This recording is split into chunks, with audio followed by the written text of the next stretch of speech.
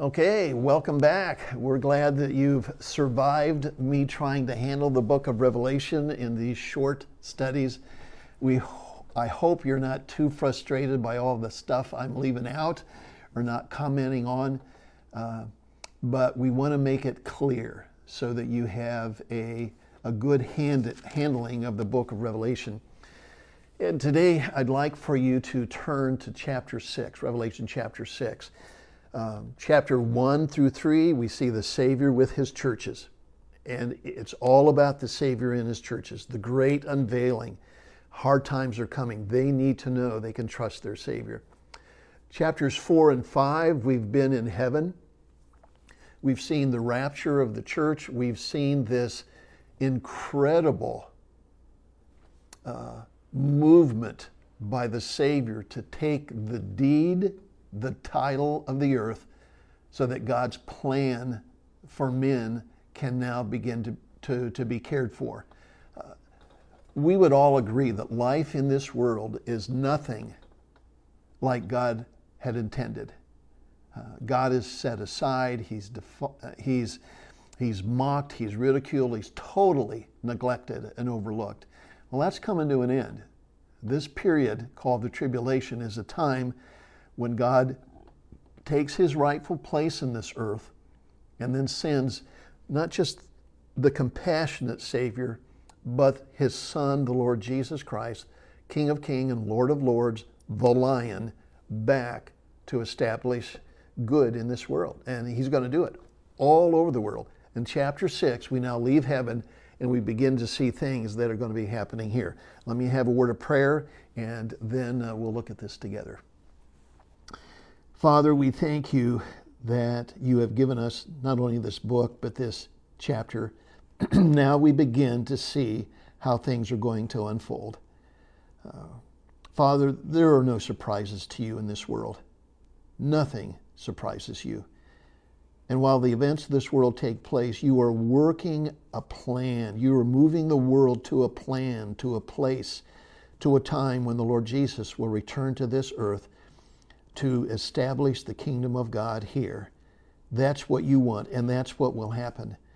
And so, Father, help us as we look at chapter 6 together today, as we return our vision from heaven to looking at things on the earth. Help us with our study, and we'll thank you in Christ's name. Amen. In chapter 6, the best way to think of this is think of it as an overview. Chapter 6 give us 6 key aspects that will be taking place during the time of the tribulation. 6 things that he just wants us to get our heads around. And remember, the Savior who holds the scroll, as he breaks the first seal, we have a picture on earth. As he breaks the second seal, we see another picture on earth. And these seals are acts of judgment, and that they are preparation for what's about to happen. But this gives us an overview of what's going to take place during the tribulation. So let me look at those 6 aspects, and then we'll talk something about the timing of them. Chapter 6, verse 1.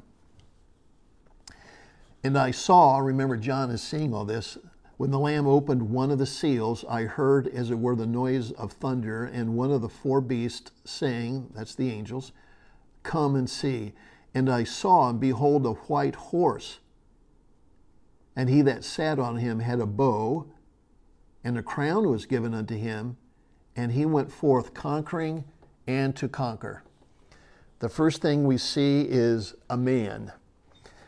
Now, I think it should be noted that this man, this is not the first time the Bible's talked about this man. In the book of Daniel, he's talked about quite a lot. That's when we first see him. Paul, the Apostle Paul in 2 Thessalonians 2 writes almost an entire chapter on this man. Jesus refers to him in Matthew 24 and 25. So this is a man that we'll see more about in a couple weeks in our studies, but this is not the first time that he's referred to. He is described in detail here, kind of what's all this, we'll get to that. But he is a man who will become very prominent on the world scene.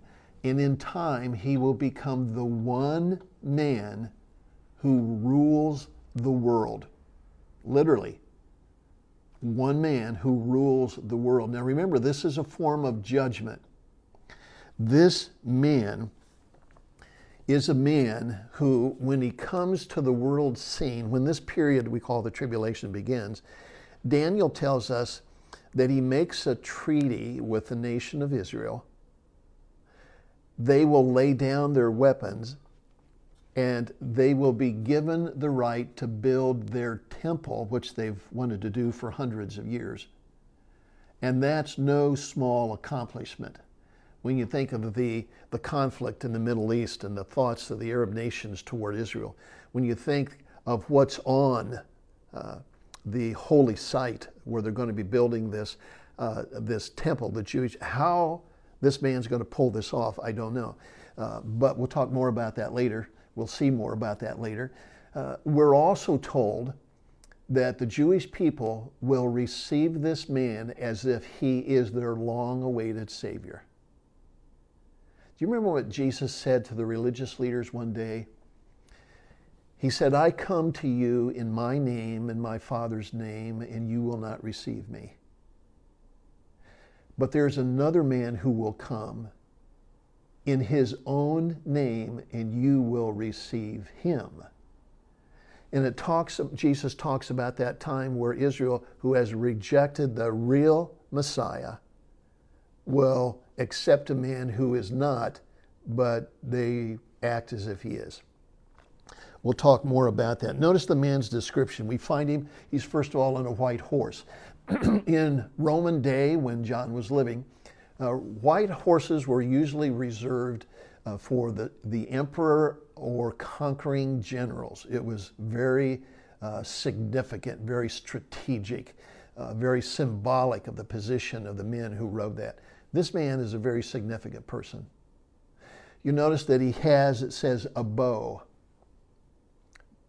Notice there aren't any arrows. There is a bow. And most people feel that it indicates that his accomplishments will be through diplomacy, not conquering in the sense of a military conquest, that he will make a lot of solve diplomatic dilemmas, and it'll be looked upon as a great problem solver. We see a crown. He will become a ruler. And the last phrase, he went forth conquering and to conquer. He becomes quite successful. He brokers deals, he makes treaties, he becomes very, very successful. Again, this is a form of judgment. The world will become so enamored with this man that they will give him literally the keys of the city. Whatever he wants to do, they'll let him do it, and they'll back him. And in the end, what he does is just horrible. This man, although successful in the eyes of the world, is a very bad man. That's one of the key actors. And we'll be seeing him. There are 3 other chapters in Revelation that talk about him. Let's notice the second thing. Verse 3, when he had opened the second seal, remember the scroll that Jesus was holding has seals on it. He's breaking these seals. The second seal had opened. I heard the second angel say, come and see. And there went out another horse that was red, and power was given to him that sat thereupon to take peace from the earth, and that they should kill one another. And there was given unto him a great sword. So the second thing we see is a rider who, as it says, taking peace from the earth. Gives the indication that there's going to be a lot of conflict during this period of time, long period of time called the tribulation. And some of you are thinking, wait just a minute, seal 1, the great conqueror, this diplomat, success, and now this unrest, not success, doesn't seem to jive up. I think there's an explanation for that. We know that the tribulation begins with the signing of a treaty where Israel will lay its arms down, the Middle East will be at peace, and Israel will build a temple. We'll see that temple in chapter 11. That is incredible. That's just mind-boggling for us today. But the middle piece will be at east. He will have brokered a deal to get all of this accomplished. The Jewish people will accept him, and that's the case. Well, it could be that after that, maybe there's a war between North Korea and South Korea, or let's say China and India. You know, they're having difficulty. And even though things have been settled in the Middle East, another war erupts over here. He goes and he brokers peace, settles things down there. He gets that all taken care of. And then all of a sudden, maybe there are conflicts in the Baltic nations. And so he goes there, he works with the people, and he makes peace. There is no competition between Seal 1 and Seal 2. Everything that's talked about in this particular chapter, Jesus refers to in Matthew chapter 24. He talks about, you will hear of wars and rumors of war. Nations will rise against nations, kingdom against kingdoms. And so during the time of this great diplomacy that this man is establishing, he's gaining his credentials. He's doing that by helping people in hotspots solve their wars, supposedly, and kind of put things on peace. But there is an absence of settledness for the world. There are real problems among nations, and this man seems to be the only hope to be able to keep things in order. So I don't think there's competition there. Notice the third one, and this is where it starts to kind of take your breath away. Verse 5, and when he had opened the third seal, I heard the third beast or angel say, come and see. And I beheld, and lo, a black horse, and he that sat on him had a pair of balances in his hands. And I heard a voice in the midst of the four beasts, or the angels, saying, a measure of wheat for a penny, 3 measures of barley for a penny. Be careful that you don't hurt the oil or the wine. And what we see is worldwide famine. Worldwide famine. Now let me just kind of ask you to think about famine in general for just a minute. Why would the world experience famines? What causes it? How long does it take? Last year, I was really concerned for our son. He and his partner have a large farm. They have 1,200 acres of corn they have to plant to take care of the cattle that they milk. And we had such a rainy spring that they were not able to begin planting until the first week of July. And for those who know anything about farming and planting, that's disastrous. And so they have to get something in to see what, they're not sure what's going to happen at the other end of the harvest, but they're just not sure. But they have to get something in. Unfortunately, God pushed back a fall and gave them a drier fall so that they were able to get that harvest in. But irregularities in the climate is one way. If people can't plant, there's not going to be a harvest. Or the other side is, if you do get your plants in, your harvest in, everything's planted, whether it's wheat, corn, soybeans, whatever it might be, but then there's no rain, then you're not going to have a crop either. And when we think of having a worldwide famine, how does that work? Well, this is a period of 7 years, the tribulation period of 7 years. If you go 2 years and you're not able to plant anything or harvest anything, the world's going to begin to feel that. If you go 3 years of having irregularity or problems with the climate, then you're going to have some real problems. But God is going to bring a worldwide famine to bear during this period. That's what we're being told here. And when it talks about the coin, wheat for a penny, a measure of wheat for a penny, 3 measures of barley for a penny, what he's talking about is a Roman worker would get, usually this particular coin, 15 cents a day for a day's work. He could use that to buy a certain portion of wheat, 1 meal if he wanted something with some substance, or if a little more skimpy, he could get 3 barley meals in a sense. To make it in our common terminology, A man will work one day and will only be able to get a loaf of bread. He won't be able to get anything else. Think about the starvation. Think about the hardships and the difficulty. One day of work and you get bread, and that's it. That's going to be tough. Worldwide famine. Let's go on to the next one. It gets even more difficult. And Jesus refers to this again in Matthew 24 in verses 7 and 8. And when he had opened the fourth seal, I heard the voice of the fourth beast say, "Come and see." And I looked, and behold, a pale horse, and his name that sat upon it was Death, and hell followed, or the grave followed with him. Power was given unto them over the fourth part of the earth, to kill with the sword, with hunger, with death, and with the beasts of the earth. You have an aspect of God's judgment upon earth that's referred to here that is just staggering. It's hard to get our heads around. Again, the tribulation deals with a period of 7 years. We don't know if this is going to be a staggered thing. We don't know.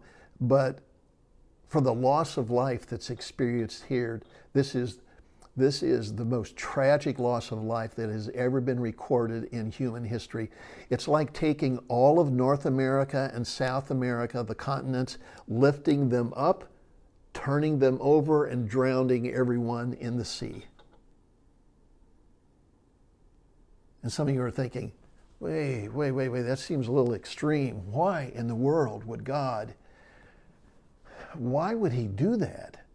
Why would he allow something like that to happen? That just doesn't sound right, that something like that would happen. Well, hang on to that, because the next seal, I think, will help us to understand a little bit.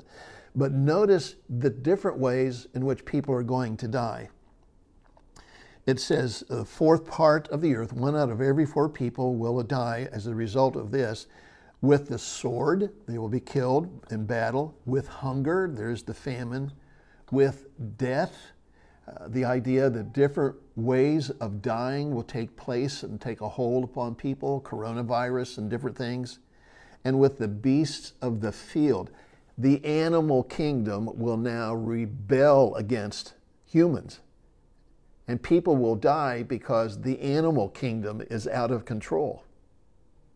And again, this is just hard. Now, how can this be? Why would God allow something like this to happen? This just doesn't make any sense. The next seal will begin to help this all balance out. Notice what happens. And it says in verse 9, let me go ahead and say this. And when he had opened the 5th seal, I saw under the altar, that's close to God, the souls of them that were slain for the word of God and for the testimony which they held. And they cried with a loud voice, saying, How long, O Lord, holy and true, do you not judge and avenge our blood on them that dwell on the earth? White robes were given unto every one of them, as it was said unto them that they should yet rest for a little while, until their fellow servants, their brothers, should also be killed as they were, and should join them. Okay, this is where it gets tough. I want you to notice that when we're looking at this group of people, the scene now changes from earth to heaven. And we see people who are in heaven, they have been killed. From this period of time, they have been killed. Look at that. That terrible phone goes off again. I'm going to finish this. That they're killed, it says, if you'll notice, for the word of God and for the testimony which they held. Now, what's that beginning to tell you about people who are on the earth? People are dying because they love the Word of God, the book that we call the Bible, and they have a testimony. It is that people are known to be Christians. They are known to love the Savior and want to be right with God. The world doesn't want anything to do with that. Doesn't want anything to do. In fact, they want to get rid of all of that. And so the world, the people of the world, will be killing others who are trying to be faithful.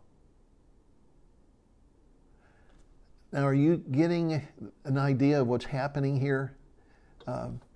On the earth, there is a great conflict between those who want to remove God and every trace of God and every person who even thinks about God, and heaven's control and its grip upon this earth to bring earth under God's control. This is an awful time.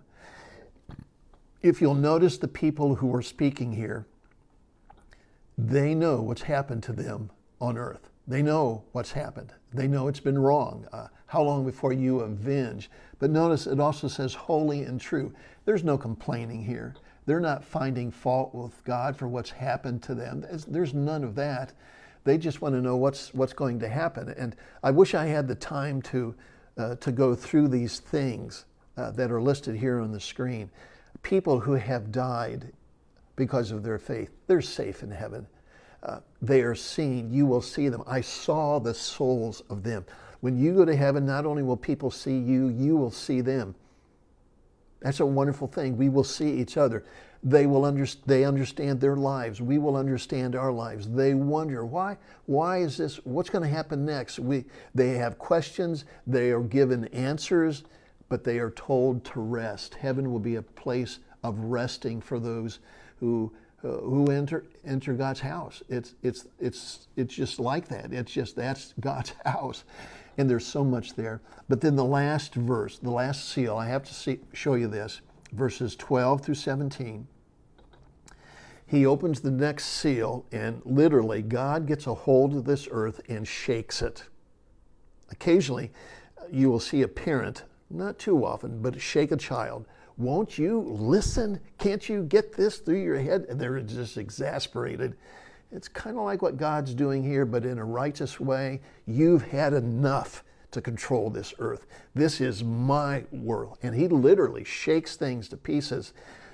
And I want you to notice that in verse 14, where it says, heaven is departed like a scroll. And it's like thinking of the atmosphere and like a curtain, and going over to a window in your house and taking the two sides of the curtain and just pulling them apart, seeing through the window. This seal, God takes back the partition so that men in the earth can see the truth about God and his Son who is coming to this world. And they are terrified. They know exactly what they have done. They know exactly how their rebellion against God has been all wrong. And unfortunately, these people are so hardened in their sin later in the book of Revelation chapter 16, after a period of judgments, it says that even though the men were writhing in pain, that they refused to give God glory. They refused to repent of their sins. They just have this hardened hatred toward God. But when the heavens are opened and they see Jesus coming back, they will know that what they've been told is true. Jesus is the Savior. I have to stop there. This is getting frustrating, isn't it? Because there's more that we could learn, but I have to try to keep these at least to a 25 minute session so that I don't lose you in the process. But again, chapter 6 is an overview. The first seal, the revealing of this very bad man, that's how it begins. When Jesus comes back, that's how it ends. In a period of 7 years, these things will be taking place on the earth. Hey, come back for the next session. We've got more to share. We'll be almost halfway done through our study. Thanks for being with us.